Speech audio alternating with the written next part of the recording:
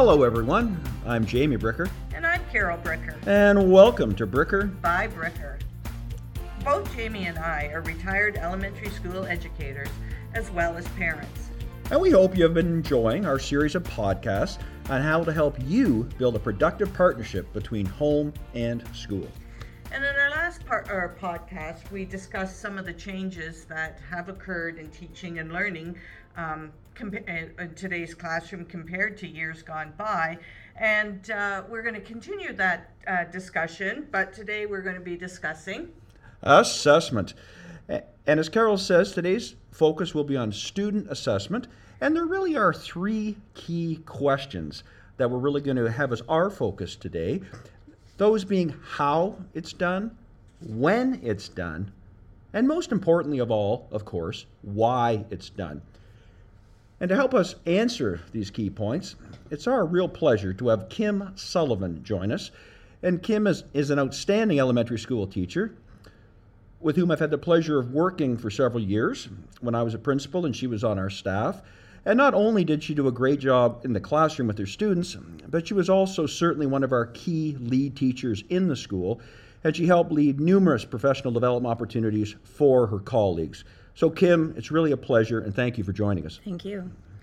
So I think if we look back over the years, typically a teacher would assign students a topic to study for a few weeks, and then there'd be a test, and then a few days later the test would arrive back to the student and would be accompanied with a letter grade or perhaps a numerical grade, and then maybe with a comment like, good job. So I'm just wondering, Kim, how do you see assessment having changed in today's classroom?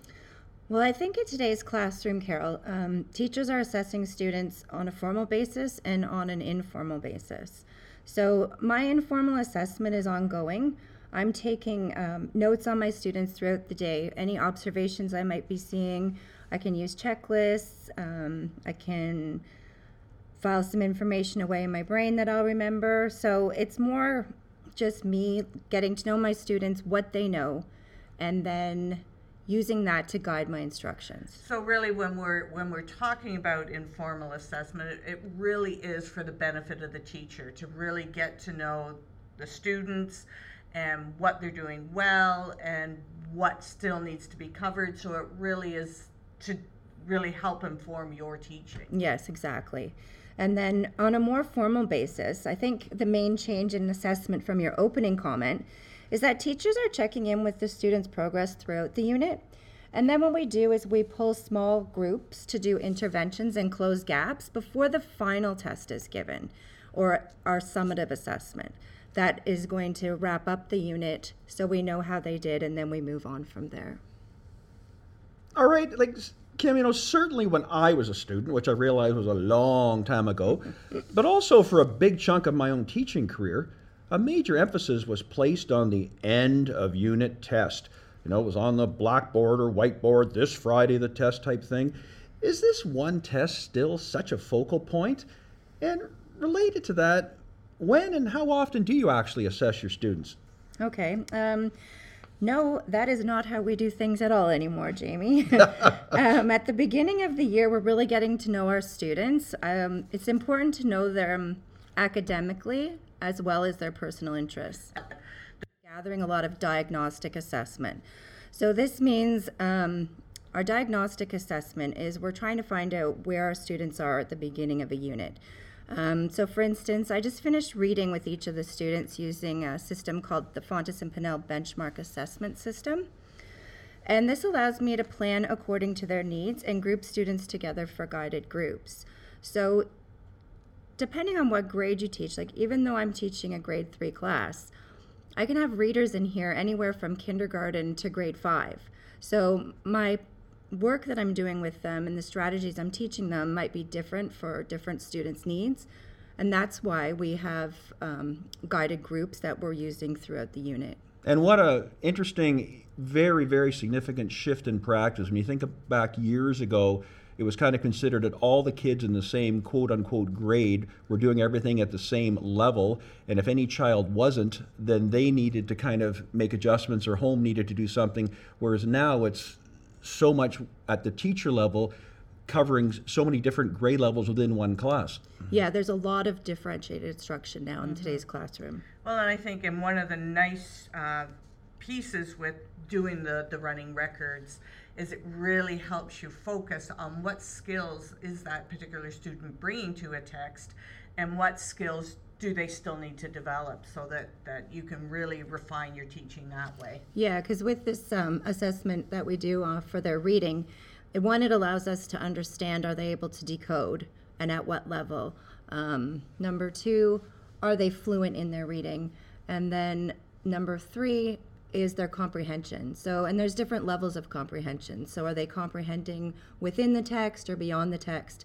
That gives us a real clear picture of what we need to focus on and to help them move forward. Excellent. Oh, very good. Yeah. Same with planning a math unit. So we often start with a diagnostic tool. I like to use a book called Leaps and Bounds. And all this is it gives the kids an opportunity to do a little quiz.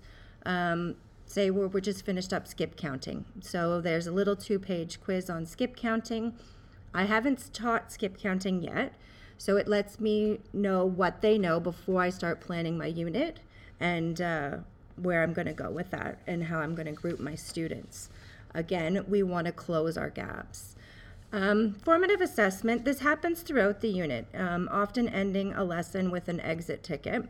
Gives you a good check-in with who got it and who's ready to move on and which students need to go back and review the lesson. Well, Kim, in our society, we're all very familiar with entrance tickets, whether it be to a movie, a sporting event, a concert, but an exit ticket, what exactly does that mean? I'm going to just use a math example. So if I've just taught a lesson in math, then before the students leave for recess or home time, whatever time of the day it is, I just give them a little question that reviews what we did in class today. And they hand it in as an exit to get out the door. And then after I look at them, it gives me a quick overview of who got today's lesson and who didn't. Who do I need to go back and reteach and who's ready to move on? And I think, one of the big things to bring to that is that, these aren't necessarily the things that are generating grades. These are the things that are generating information for you to help you determine what are and to help you students' differentiate needs. and personalize instruction. Exactly. Very powerful. Yeah. As well with formative assessment, we're creating quizzes throughout the unit. I find in my program, the task is usually modeled by myself with explicit teaching, and then I gradually release my students to do some group work together, then partnering, and I finally have them complete a task on their own that I'm going to assess. So, Kim, explicit, we're all familiar with the term teaching, of course, but what's explicit teaching versus traditional teaching? I think what I like to do when I'm doing my explicit teaching and I have a primary classroom is I'm able to bring all the students together to the carpet area.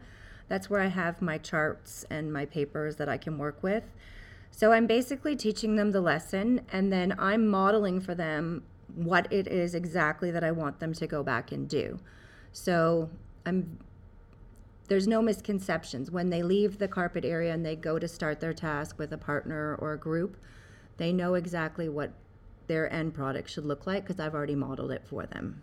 There's no misconceptions, but also, to me, equally importantly, you're validating this is a worthwhile, meaningful activity for the students because they clearly see the teachers engaged in it too. Right. So I think a powerful message.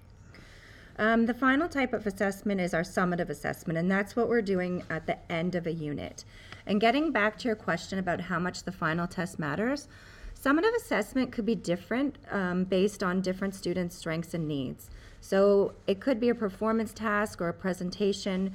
We're really trying to find out what the student knows in a way that works for them. It's not always a pencil and paper test anymore. And I think that's a big change with today's assessments is that, it used to be that everybody had to do the same type of task to generate that grade. But really what's become the focus is finding out what kids know, not how they're going to go about showing it per se. No, and with all the assistive technology that we have now, it really helps some of our students that have trouble reading or writing, because we can put them on the computer, we can get them headsets to listen to stories, we can use text to speech, and they're able to show what they know, and it's not forcing them to sit down with a pencil and a paper anymore. And really looking, as you say, at each individual student's needs and what are their strengths. And another thing, as we're sitting here in your classroom, Kim, and I'm seeing your learning goals and success criteria, and that might be a terminology that parents are familiar with, but really maybe you could give us a bit better understanding of how you're using it, and how does that actually benefit the students. Yeah, well, when anyone comes in my classroom, if they see the students engage in activity and they ask them what they're doing, they need to know why they're doing it. Otherwise, it's not purposeful for them. So when we get together and we start a lesson, we talk about what are our learning goals, like why are we here and why are we learning this? Because if they don't understand that, they're not going to get the task. And I think, that's making learning very transparent to the kids. Yeah, and then once they know why they're there, what we're doing, we build our success criteria. So we come up with things that they need to do to be successful on the activity, and they know what it is. So they can go back to their desk, then they review their success criteria and say, I've done that, check, I've done that, check. Oh, I forgot to do this. I've got to go back. I'm not finished my work. I'm not at my standards. So it gives them those opportunities to be a little self-reflective. Exactly. Great. Well, certainly many of us can recall, both as students and parents, that some teachers were, let's face it, they were considered the easy markers, and some were the very hard markers. Which kind of reminds me of a situation when I was in high school, and a friend of mine, his father was a doctor, and we were cleaning out his office this one time, and there were these test tubes that he wasn't using anymore. So we thought, well, let's take them to back to school to our chemistry teacher, and he was very receptive to them and appreciated it. Appreciated it so much that on my next test I got additional marks because of the test tubes that we brought in. And the ironic piece is my friend didn't get any marks on his test. So yeah, there was certainly that happening in previous years. There's a lot of aspects of that story that are certainly don't seem overly fair, but certainly highly relevant to the next question, Kim. Is this still the case in today's schools? I hope not. We all agree there. I think what we need to remember is all assessments are based on the provincial curriculum. And one of the benefits of being a teacher that administers our EQAO test is that we have access to many exemplars where we can see what a level 1, 2, 3, and 4 looks like across the province. And as mentioned in some of our previous podcasts, as we all know, education loves acronyms. And just to clarify, I know we've all heard of EQAO for the past 25 years or so, but it is a province-wide assessment done annually for students in grades 3, 6, and 9. And EQAO stands for Education, Quality, and Accountability Office. And Kim, what I'd like to ask you is the levels 1, 2, 3, 4, etc., how do those align with the old ABC 65, 92? How does that connect? Well, level 1 would be more of what we're used to have as a D. A 2 is a C, a 3 would be a B, and a 4 would be your A. And when we're doing administering the EQAO, we're looking for our students to be at a level 3, which is so a level 3 standard. then is considered provincial standard. It is a B, yes. Okay. No. As teachers, you need to remember that the highest student in your own classroom doesn't mean that they're an A or the level 4. You need to think of where that student will be based on all of the students in the province. We spend a lot of time examining reports on how the students performed on the standardized tests and how that data compares to the report card grades. So it really keeps us in check, knowing this is how they did on the standardized test and this is the grade I gave them on their report card, and are they very similar? Because if not, then we know that. Well, as you know, when we worked together, that alignment was key. We had many a discussion about that school-wide. And, teachers are also spending a lot of time moderating student work. And that might be, a term that our listening audience really isn't familiar with. So when you're referring to moderating, it's teachers working together and looking at student work to come up with determining the different levels of the work. Is that correct? Yes, because if we're marking together, then we might pull all of our grade partners together, and then we would put all of the students' work into a pile, or we might change classes so there's no bias even. Excellent. And then we're marking the work, and if we're not sure, is this a 2+ or a 2 or 3-, then we have our partners mark it as well, and we discuss where we think that they should be. We also have, in some schools, and fortunately I've always had the opportunity to work with one, we have a literacy and numeracy coach, and they're always willing to work with us and moderate with us or help us if we have any questions with our marking and levels. And those are top-end teachers who are now working with the board for several years, working with a number of schools, correct? Yeah. Just to clarify for everyone. Yeah. Also at staff meetings or at professional learning opportunities, we're moderating together, and even as a whole school. And it's nice for teachers to be able to see if this is the expectation in the curriculum that we're looking at. What does it look like in kindergarten? What does it look like in grade 5? Oh, yeah, absolutely. What does it look like in grade 8? And we did many activities like that in our staff Many meetings, Jamie. activities. We were together, Kim, absolutely. And I there's- think that's really Powerful, key powerful. for a teacher of a younger grade to know what are those expectations of students at an older grade, so that they can really be making sure that they're establishing those skills, or that the kids are leaving their grade with the necessary skills to be successful. Yeah, because even when we're talking about provincial assessments, even if it's a grade 3 assessment, it's an assessment of their primary learning. So that's everything they've learned from kindergarten to grade 3. So all those teachers are involved. And same with 6. Those are all of our junior grades and so on. Now, to reiterate one of Kim's really key points, I think it's so important for today's students and parents to realize that achievement is now based on an absolute, which is the provincial curriculum, as Kim mentioned. So it doesn't matter if your child attends a school in Windsor or North Bay or Ottawa, they are going to be measured against the same provincial standard, rather than simply having your students' assessment being reflected by their relative ranking within their given classroom. A really important distinction. And I think if we, look historically, for many parents and for some students, really they're always associating that quiz or that test as kind of that necessary component that they need to be remembering a lot of facts and figures and putting that in their short-term memory. But I think, moving forward, Kim, could you explain for us why you're assessing your students on a regular basis? And then is it safe to say that, not all of your assessments are actually generating a mark for the report card? Yeah, of course. I'm assessing my students all the time, like I said at the beginning. So I'm either making mental notes, writing down notes, anecdotal notes. I watch them during group work, present math problems to the class. I'm gathering all this data. So this year I gave the classic quiz on data management, and they were learning how to sort with a Venn diagram. And I discovered when I was talking to my students, it wasn't that they didn't know how to sort, it was that they didn't know the difference between the fruits and the vegetables that they were sorting.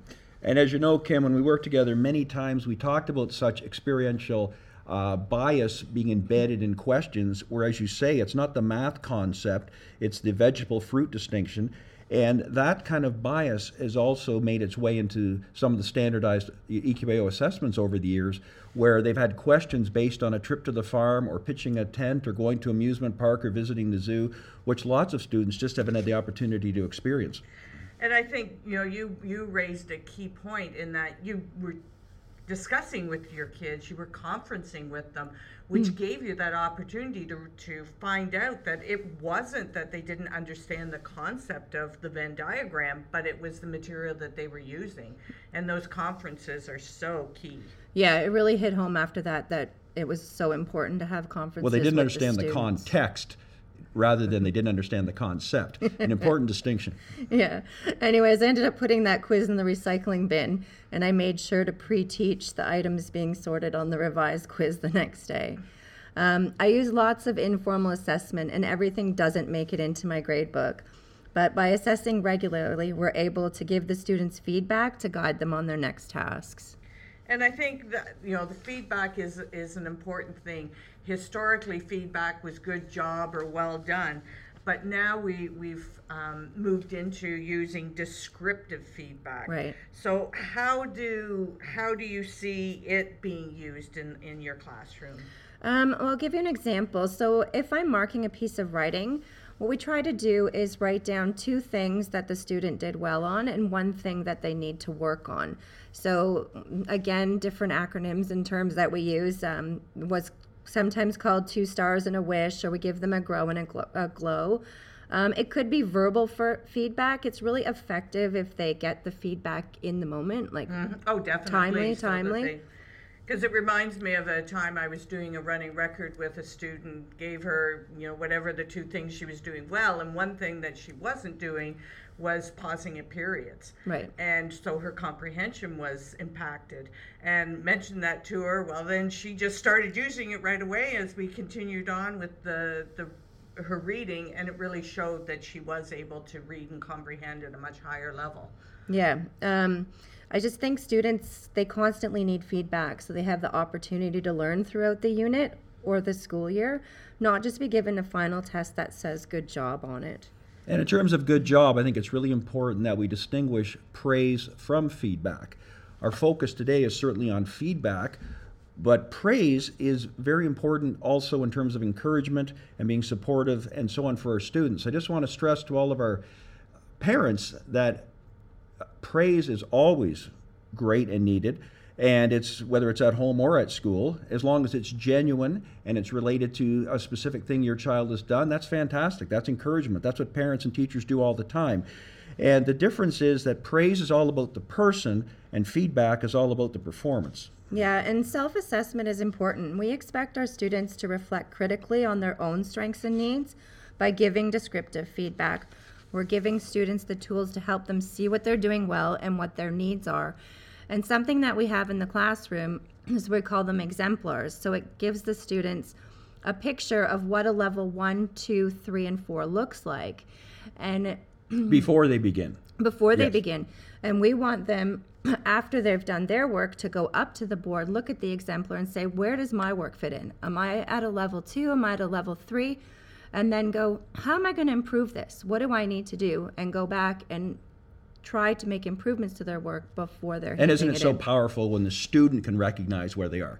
Yeah, we love giving them their work and letting them mark it themselves. Absolutely. And I think that's a lifelong skill that you're establishing with them, because they're always going to need. Well, that to whole be metacognitive assessing. piece is just Yeah. huge. Right. So Huge. that I think that's a great piece, that self-reflection. Well, as we wrap up our discussion on feedback, I think another very important aspect of it is that it's also very much for the teacher's benefit. As Kim was mentioning, the feedback helps the teacher see where learning gaps are and where they should focus future teaching. And Kim, throughout our podcast, we've really been discussing the important ways to strengthen that partnership between home and school, and knowing where your child is fitting in and where their successes are. How are you keeping your parents informed about their child's progress? Well, at the beginning of the year, I make sure to meet all of my parents. A lot of parents are at the school picking up their children. I might meet them at the door. We had curriculum night where I got to meet some parents. And if I haven't been able to touch base and I'm always making a phone call, it's always good to have those positive calls with parents at the beginning of the year and let them know who you are and who's taking care of their child all day. It's always good to establish relationships with families, and I keep in contact with them on a regular basis. There's many ways we can do this. I could be sending home a newsletter. Now we have the opportunity of using technology. I personally like to use an app called Remind, and other teachers in the school are using Classroom Dojo. And so those are just some tools that are available that in our area that people are using to communicate. And the nice thing with them, they're very instantaneous communication. Yeah, with parents. the Remind app is basically texting, except your phone numbers are blocked. Yeah. Important projects, they'll go home with a rubric and a level, and I often ask for them to be signed and returned so that I know they're aware of their child's progress. every parent of mine will be contacted prior to progress reports going home if there's any concerns. I never want a parent to be shocked when the report card goes home. That's not fair to the child or the family. If families are aware from the beginning and given next steps for their child, then they're going to be able to help them at home as well. Well, and definitely, I mean, this is the time to be addressing any concerns. Yeah. And no surprises along the journey. Well, one of my favorite sayings about assessment is, it's not the quantity of assignments, but rather the quality of assessments that's truly important. In other words, the days of teachers accumulating hundreds of marks for each student over the course of a unit and then simply calculating their mathematical percentage of achievement have thankfully come to an end. Far more to it nowadays, and students, teachers, and parents are all the beneficiaries of it. And I think our discussion around assessment has been really timely because, we're moving into when progress reports or interim reports are going home with kids in the next few weeks. And so it will provide, parents with this great opportunity to really see how their child is progressing, and, hopefully with that strong home school connection already in place, the content of this report, as you say, Kim, will not be a surprise to anybody. Right. And soon after receiving this report, parents will, of course, have the opportunity for a parent-teacher interview to further discuss their child's progress. And to help ensure this interview is productive as possible, it will in fact be the focus of our next podcast at the beginning of November. And thank you so much to Kim Sullivan for sharing all of your passion and expertise on assessment. You've really added so much to our production today. Thank you for having me. Our pleasure. Yes, thank you, Kim, for joining us today. Just wanted to mention to our listening audience that, Jamie and I would really benefit from your feedback. Maybe there's questions that you have or topics that you would like us to address in future podcasts. So you can do it a variety of ways. If you're listening on SoundCloud, you can add your feedback directly there, or you may reach us either through Jamie's website at jamiebricker.com, or you can email us directly at info@jamiebricker.com. And we look forward to connecting with all of you in 2 weeks for our discussion with another outstanding teacher as we will explore the ins and outs of the parent-teacher interview. And looking forward to connecting next time on Bricker by Bricker.